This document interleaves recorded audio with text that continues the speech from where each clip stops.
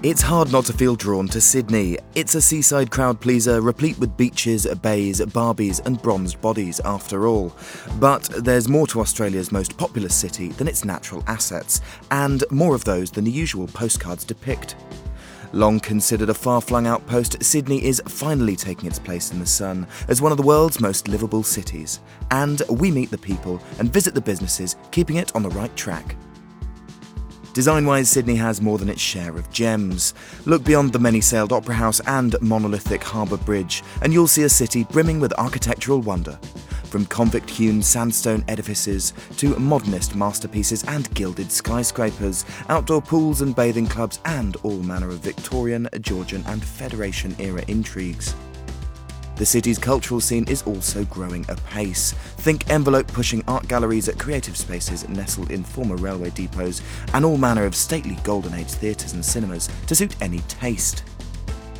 Malls may be a notable Aussie export, but this hasn't stifled fresh retailers from touting Aussie-designed delights.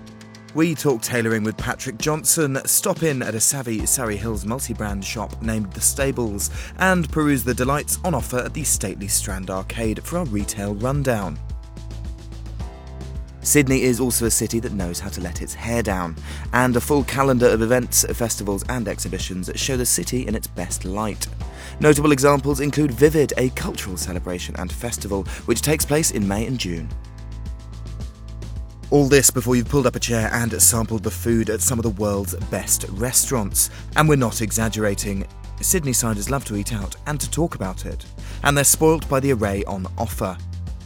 From Apollo's sumptuous Greek eats in Potts Point to specialty coffee from Artificer in Surrey Hills, or cocktails from Palmer & Co in the CBD.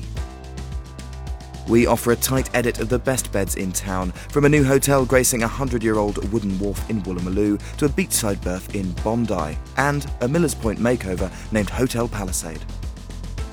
There's also year-round sunshine and plenty of coast to explore, so take your place in the lineup of tan tums on the city's sandy beaches or join the surfers in the frothy swell. It's a beautiful city, but in Sydney's case, looks are only the beginning.